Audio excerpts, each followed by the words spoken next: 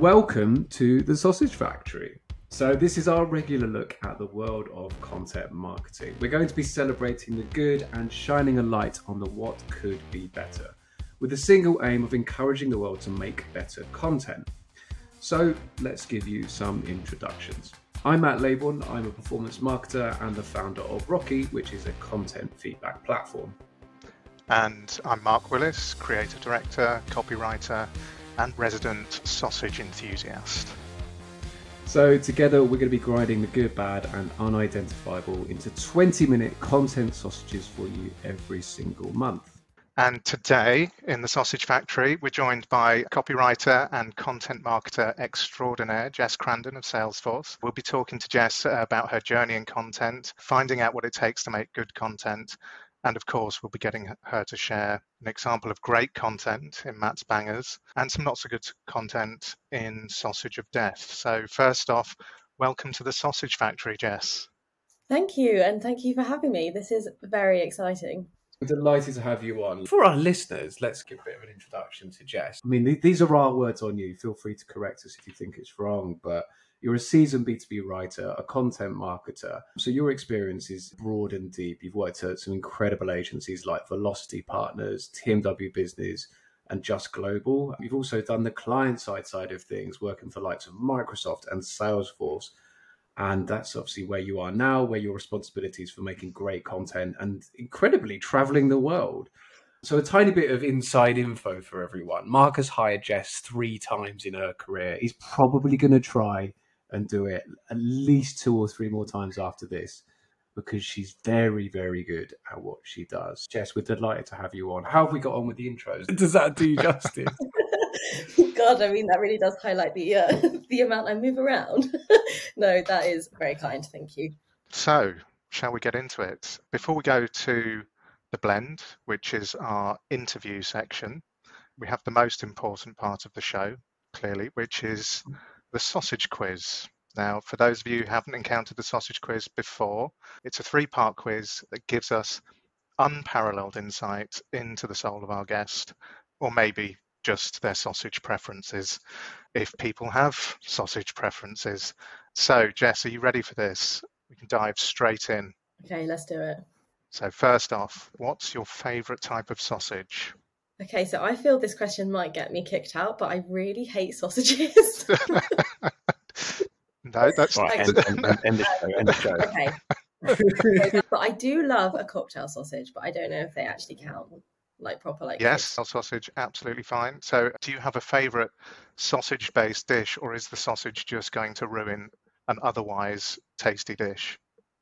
Yeah, it will. I'm afraid it ruins family barbecues even now, to the point that my dad has known me for 32 years and still asks if I want a hot dog. And I'm like, Dad, the answer hasn't changed for 32 years and 3 months. This is taking a turn for the controversial, which is, what the sausage quiz is here to do. It kind of feels redundant, but I'm going to ask it anyway. Do you have a preferred meat percentage if you are going to eat a sausage, Jess?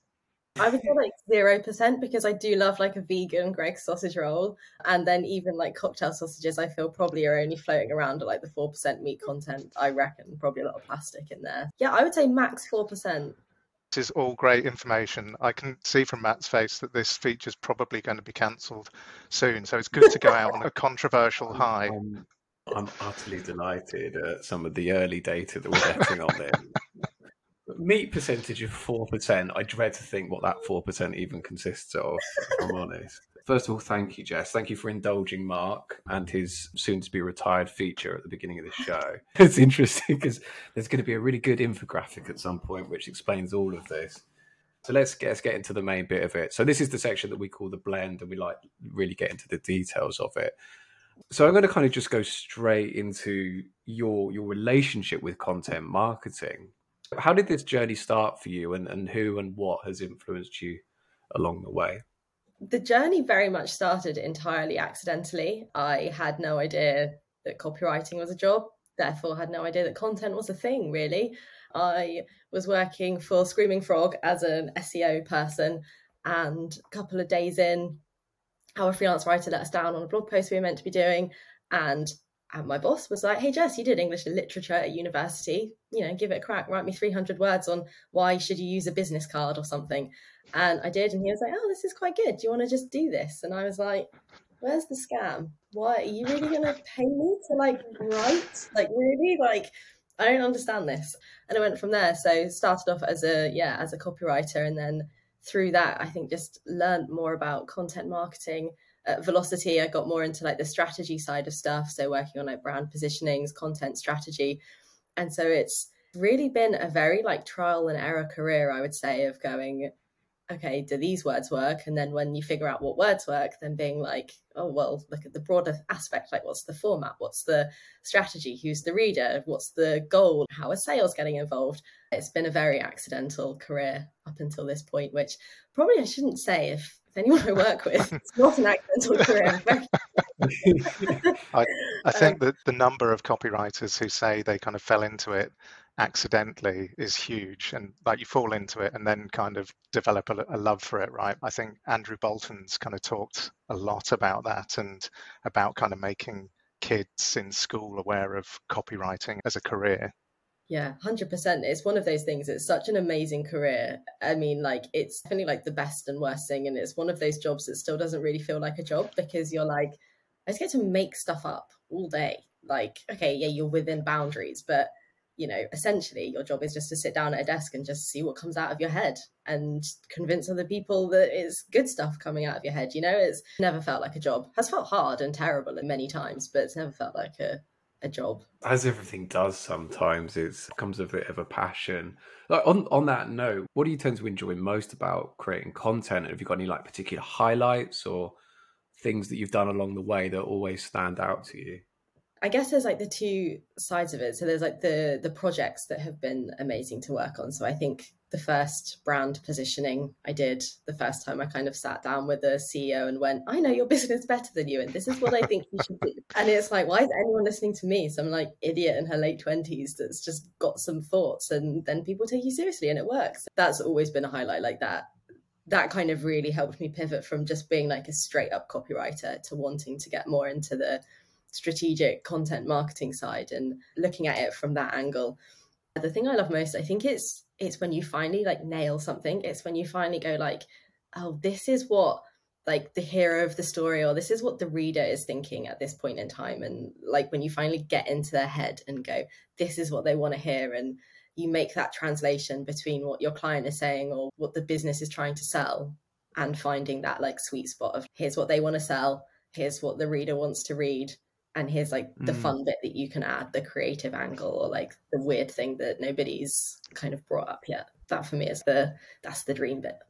Yeah, it's also one of the most important bits, isn't it? We talk about the audience so much when we're talking about Rocky, and trying to get a shortcut into what they're thinking is kind of the premise behind the product as well. But definitely audience, that bit where you kind of feel like you really understand them, as you said, crossing over with what you've got to offer.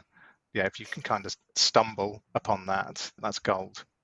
What does that light bulb moment look like? I'm saying this as someone who's not a writer, just again for anyone who's listening for the first time. I weirdly sit on the other side and just look at numbers and go, this is what good is, which is funny enough part of the problem. But as a writer, when you really describe that nicely, that moment where something really lands and you understand it, you've got the story arc and you're happy with it. What does that moment of validation feel like? Is it something that happens particularly, or is it just kind of a knowing feeling? I mean, I think to a certain extent, and probably Mark and other writers will definitely feel this, is there is no moment of validation. As a writer, you are constantly second guessing yourself and being is this good? Is this good? Does this work? But there is also a feeling of beneath the neuroticism, you almost feel imagine you're walking down the stairs, and when you think there's another step but there isn't, and you land really hard. Imagine that every single step is that weird step where the step isn't where you think it is. I think that moment of when you finally nail it is the step is where you think the step is, as you're going through the process in your head, and where the thoughts kind of clunk into each other before there'd be oh god, there's not a step, there's not a thought. And then finally when it does all come together, you're hey, this thought goes from one step to the next and I haven't fallen over, or missed a step. Does that analogy work? I think that's a really weird, confusing analogy, but it's this kind of like when you can read through a piece and you're like, the next sentence is exactly what it should be after the sentence before it. That's when it kind of feels like there's no gaps here. That makes complete sense. It's almost that kind of fluency you develop, like you're kind of, in the mindset of the audience and how to persuade them rather than kind of constantly fumbling for it. And it kind of feels easier then as well, doesn't it? Yeah, that's it. And I have like a couple of people that I keep in my head, and especially being at Salesforce, I have a lot of people who use Salesforce. I know, like, it's the first thing someone will say to you if you say you work at Salesforce. I'll be like, I used it, or I have used it, and they'll tell you everything that they love or don't love about it. And I have a couple of those people in my head. So when I'm writing something or briefing something in or reviewing a piece, it's like, could I read this or could I play this to one of those people? And they're going to go, oh yeah, this makes sense. Or are they going to turn around and be like, oh, marketing? So it's that, does this stand up to the people who I know will have an opinion on it? Do you know what? That reminds me of a conversation we had quite a while ago around what feedback looks like for you in terms of like your internal process. I might be misquoting you, but like obviously you have to speak to different product managers, you have to speak to sales teams to understand particular features, functionality, what the types of things, the problems that the clients are saying to sales as well. What does that process look like? Just to share your top tips, as it might be, to try and get that right level of input without misdirecting from how you want to tell the story. For me, and this is like a principle I think I've lived and died on for like my whole career, it's reader comes first, audience comes first. You can have as many different product marketers, product managers, salespeople, other marketers in other areas coming at you and saying it needs to say this, it needs to say this, it needs to say this. If that doesn't resonate and if that's not going to land and that sounds like jargon or that sounds like we're trying to put words into someone's mouth, then it's like, I will use that reader boundary as like a, no, this isn't in the interests of this reader. And I think that's, as a writer and as a content marketer, that's your fence. That's your way of being able to go back to somebody. And if you can say, like, whoever is like your internal stakeholders, you can say, okay, why does this reader care? Tell me why. Like, why does this person who's never heard of us care about this thing that you want to tell them? If they can come back with a really justifiably good reason, then I'm like, sure, okay, that can go in the brief, or sure, yeah, we can add that in, or that's an acceptable piece of feedback. And like Doug Kessler, who is one of my absolute inspirations and somebody that, when I interviewed at Velocity and he interviewed me, I was like starstruck. It was ridiculous. So his piece about stakeholder management it's just so true. And I think one of the biggest responsibilities as a content marketer and as a writer, but more so as a content marketer, especially in-house, is you can have those battles and like you can have those conversations with internal stakeholders, and that shouldn't be reflected in your work, like in the final piece. And I think going into it with a reader first mentality above all else, above brand to an extent, like I really hope I don't get fired, but that customer first thing has to come through. Like it's got to be the number one. If the reader doesn't care, it's not going in. Yeah, absolutely. It's interesting you mentioned Doug there, and we probably have similar feelings about Doug, although I haven't met him in person. but Doug, if you want to come to the sausage factory, you're always welcome. It was one of his articles that we talked about loads when in the early stages of Rocky, and it was the one probably everybody knows, which is the deluge of crap in content marketing, and just the proliferation of content that is only really self-serving, doesn't offer any value to the reader.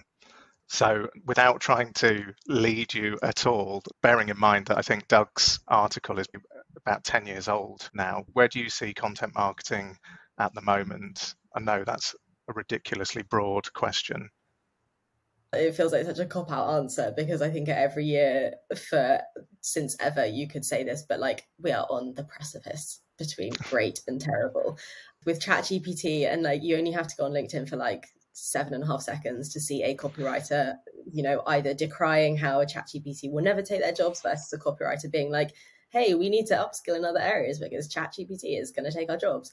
I think that gulf between the companies who get it, and the companies who don't will just get bigger. You will have companies and you will have brands who go, hey, I can do copywriting and content marketing for like 0 cost, because I can just get ChatGPT to write it and it's going to be shit and it's going to sound terrible and nobody's going to care and it's just going to sound like a bland robot has written your copy.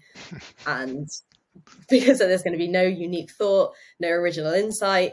It might not even be factually true if we're looking at some stuff that's been coming out of ChatGPT. And like, I think it can be used. I saw a post on LinkedIn and I can't remember who said this, but somebody was putting in their positioning ideas into ChatGPT. And if it was coming back, or I think they put in like the brief, and if it was coming back with ideas, they were like crossing it off their list, being like, okay, if a robot can come up with it, then we're not going to present it to the client. And it's like, if you can use this in a good way, then you're onto a winner. If you're using this to write your content, then like, I hope you get terrible results, because it's not the way forward. So yeah, I think we're really going to see in like probably the next like year or two what happens to the brands who do outsource everything to a robot versus the brands who do take time to go, hey, I'm selling to people, so maybe a person should write the content that this on will be reading.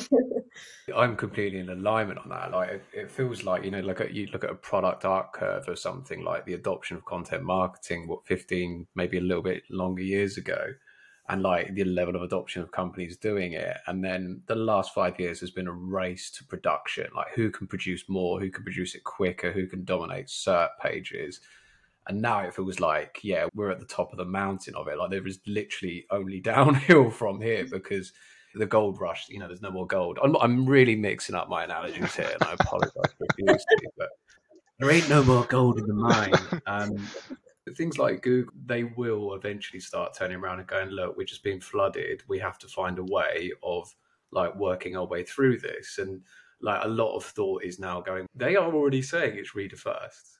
Like put your reader first. How they decide what reader first looks like, what metrics that go into that, is going to be really interesting. And they're keeping their cards close at the moment, which is absolutely fair enough. There's this dominance at the moment to chase volume. So like I can make as much content as I can, and I want as much volume of traffic to my site. It almost is irrelevant what happens next. Like to a lot of people, it's like quite a single-minded metric, which is kind of illogical as to what content's supposed to do in influencing people. For you, and like, you know, the type of customers you're dealing with and events and stuff, like what does good content look like for you? What are the defining characteristics that you keep an eye out for?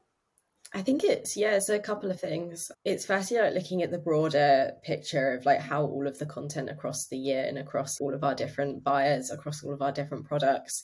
Yeah, obviously at Salesforce, we have a huge number of different products, different buyers, different industries, and everything is like highly matrixed to a certain extent.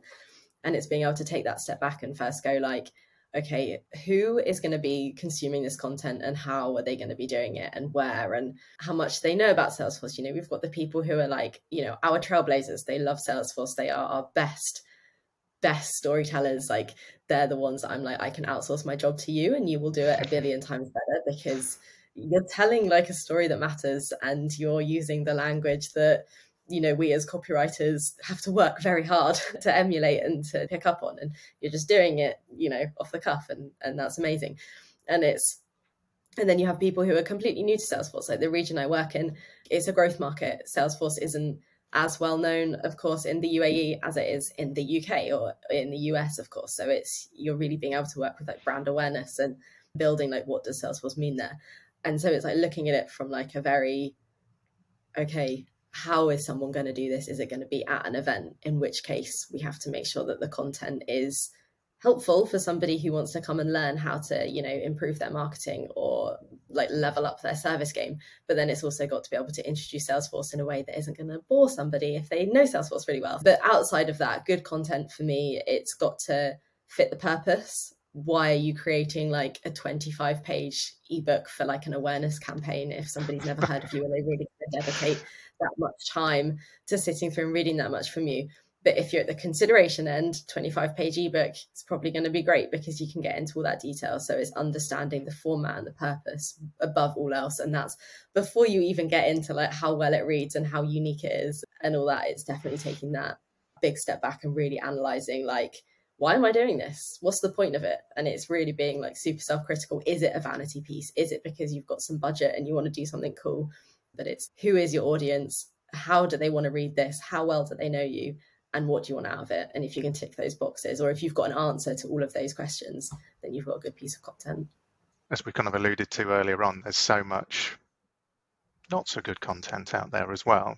What do you think kind of leads to that kind of bad content? You know, there's lots of articles and people like us talking about the things that make good content. Why do you think it's not as prevalent as it perhaps should be? I think a big bit is stakeholder management. Having been both sides of the table as a client-side marketer, if you do not have control and a good way to manage your stakeholders, that piece of work is going to be terrible. You need to go into the briefing process knowing exactly who needs a say and how important they are, who has approval rights versus who gets to check technical detail but nothing else, instead of going like, sure, Mr. Engineer, you have a say on how the tone of voice sounds. Everybody needs to have their set boundary and what they are looking at, and having that really strict feedback process. I think every writer and probably most marketers can recognize a piece of work that is 7 billion miles away from the original brief, or when a copywriter has just sat there and gone like, accept all changes without, even bothering.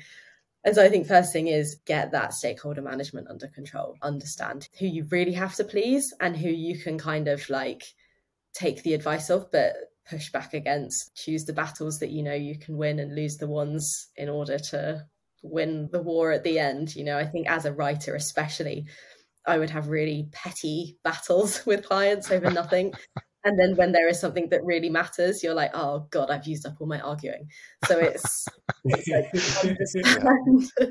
I think bad content is caused by people going after volume, like Matt, like you said. We just need to get this out there. Like churn, we need to be doing like 50 SEO articles a week, because otherwise how will anyone know we're here? Like it's that not having a really clear purpose and then not having control over stakeholders internally. There's lots of really interesting nuggets there that you've given out as to how you manage the process up front in terms of feedback from internal, external stakeholders. When the content has come out the other side of the machine, how do you kind of retrospectively go back, look at it and go, this worked, this didn't work, this landed, this resonated? What tools and tips have you got for that side of things? I think as a writer, it's being really close to like your performance marketing team and making sure there's that open feedback loop, and being able to say every writer is given a brief and it's like, give us 6 subject line options to test with, but very rarely do you get the results back of those subject lines. And I think internally as an agency or as a freelancer, if you can start building a bank and start going like, okay, well, I know that the subject line with a question in has worked on like 15 different pieces of work versus the subject line without a question or something. It's like if you're working with a separate Dem Gen team or somebody who's looking after your metrics, make sure you're so tightly aligned to them so they can tell you this worked, like this with a graphic worked, this whatever, really knowing that. And then I think what you guys are doing with Rocky is actually game changing, and having the audience actually turn around and say, hey, this really helped, or hey, this was really terrible, or this really missed the mark, or like, why didn't you bring this in? And then of course there's the qualitative feedback from sales. I think that's always really helpful.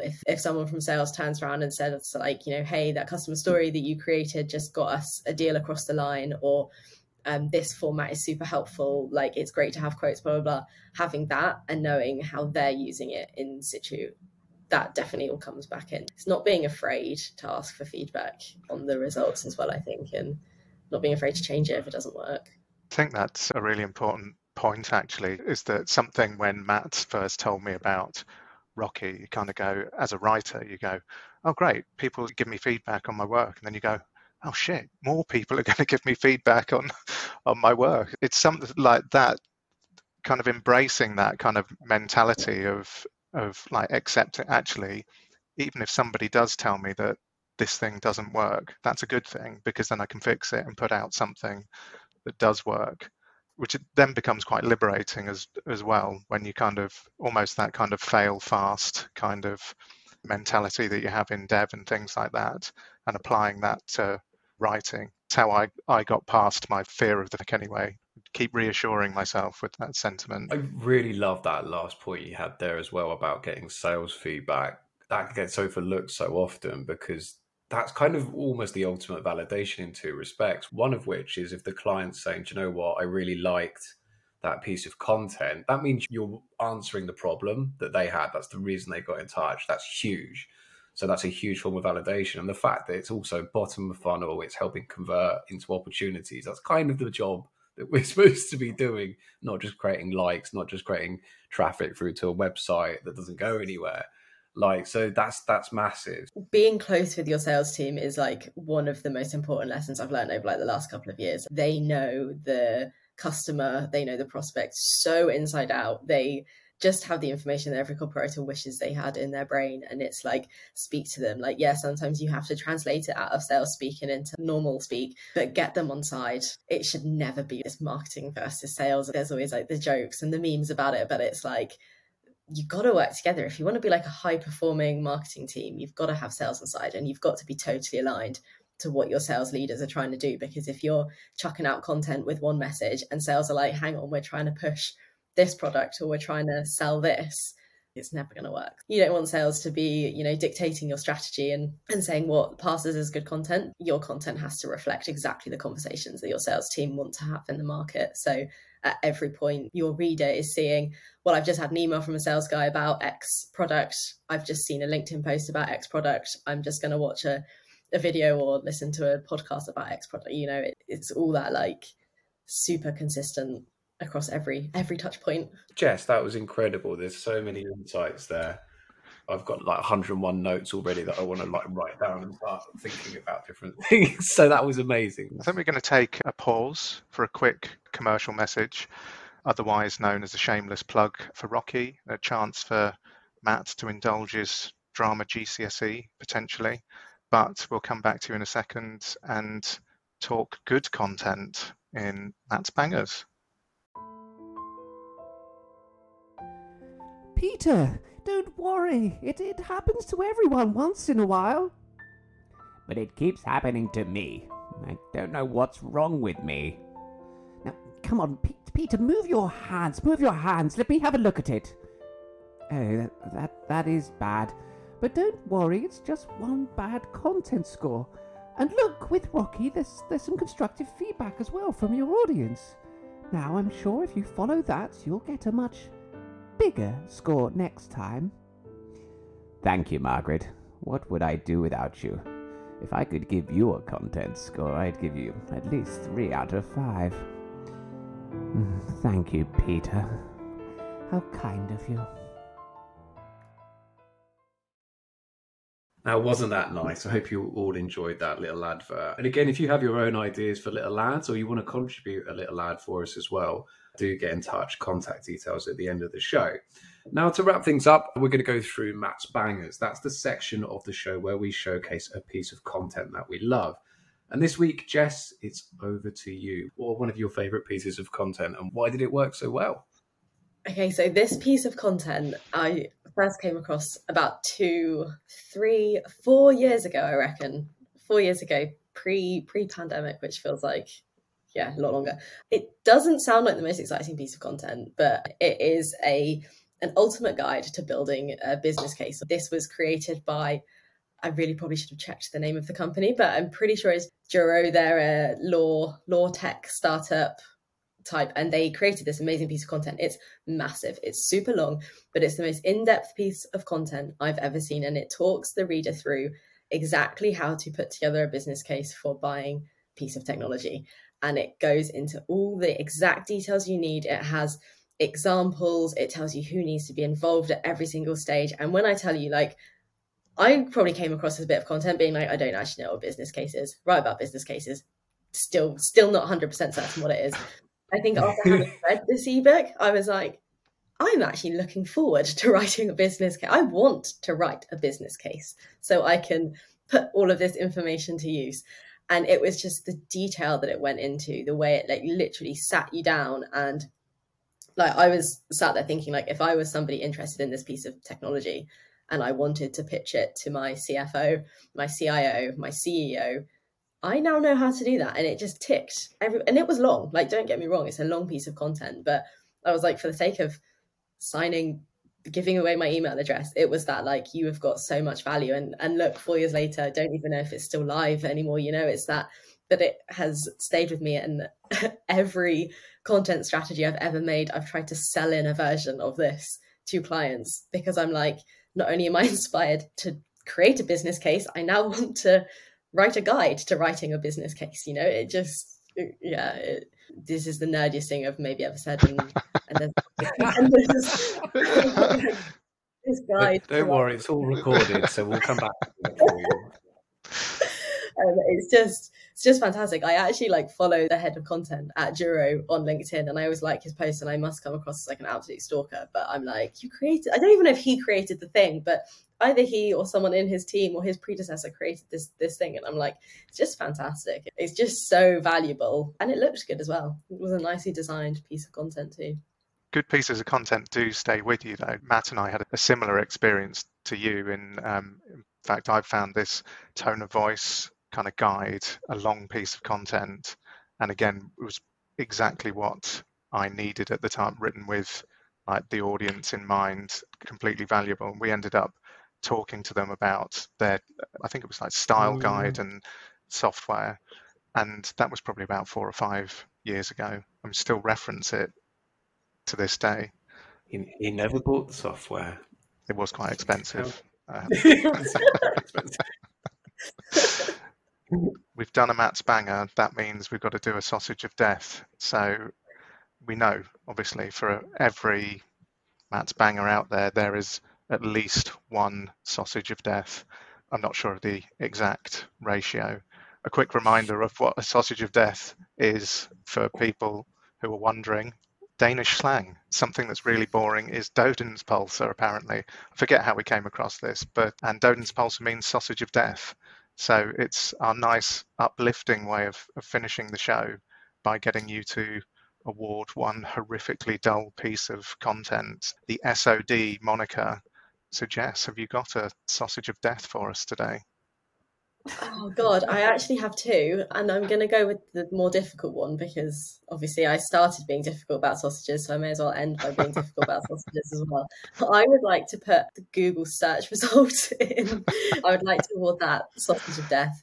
I feel we as content marketers have ruined Google search results. I very rarely search for anything on Google anymore, because it's just stuff written for SEO. You've got to really hunt for any kind of value, and you'll type in where can I buy AirPods for cheap or something, and it's 50 articles telling you where and how to buy AirPods for cheap, but it's actually it's not relevant, it's not specific, it's not helpful, it's just churn. It's just stuff that companies have whacked up there because they want to tick a keyword, and there's very little thought behind it. There's even less empathy or understanding or user journey, or where are you going next, how helpful is this?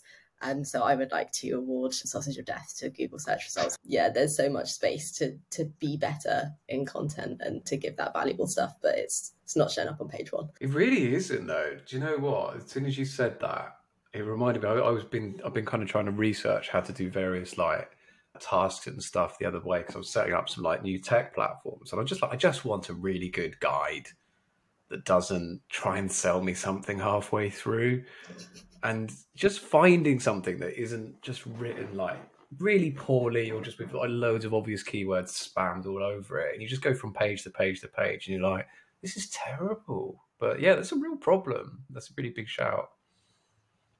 My second sausage of death goes to, so obviously we want to get away from using ebooks and PDFs and all this kind of stuff and start experimenting with new types of formats. And I was served a LinkedIn ad that was how to create interactive content and the way to go about creating interactive content. And I was cool, because, interactive content is a very broad term. What do you actually mean here? Do you mean just a web page I can click on? Do you mean a video? Whatever. So I downloaded it, and it was a very uninteractive ebook that literally was just trying to sell a certain product that isn't apparently an interactive way of consuming content, but didn't actually show the interactivity. And it was just just come and buy a product. And I was so you're serving me a static ebook about interactive content, and you're not actually being interactive. And I was very disappointed, because I kind of came away from that being interactive content is an ebook. Interactive content is an ebook with embedded links that will just take me to the next page or to the next chapter. Like, I don't know if I fully understand this. So yeah, my second piece goes to a static ebook about interactive content.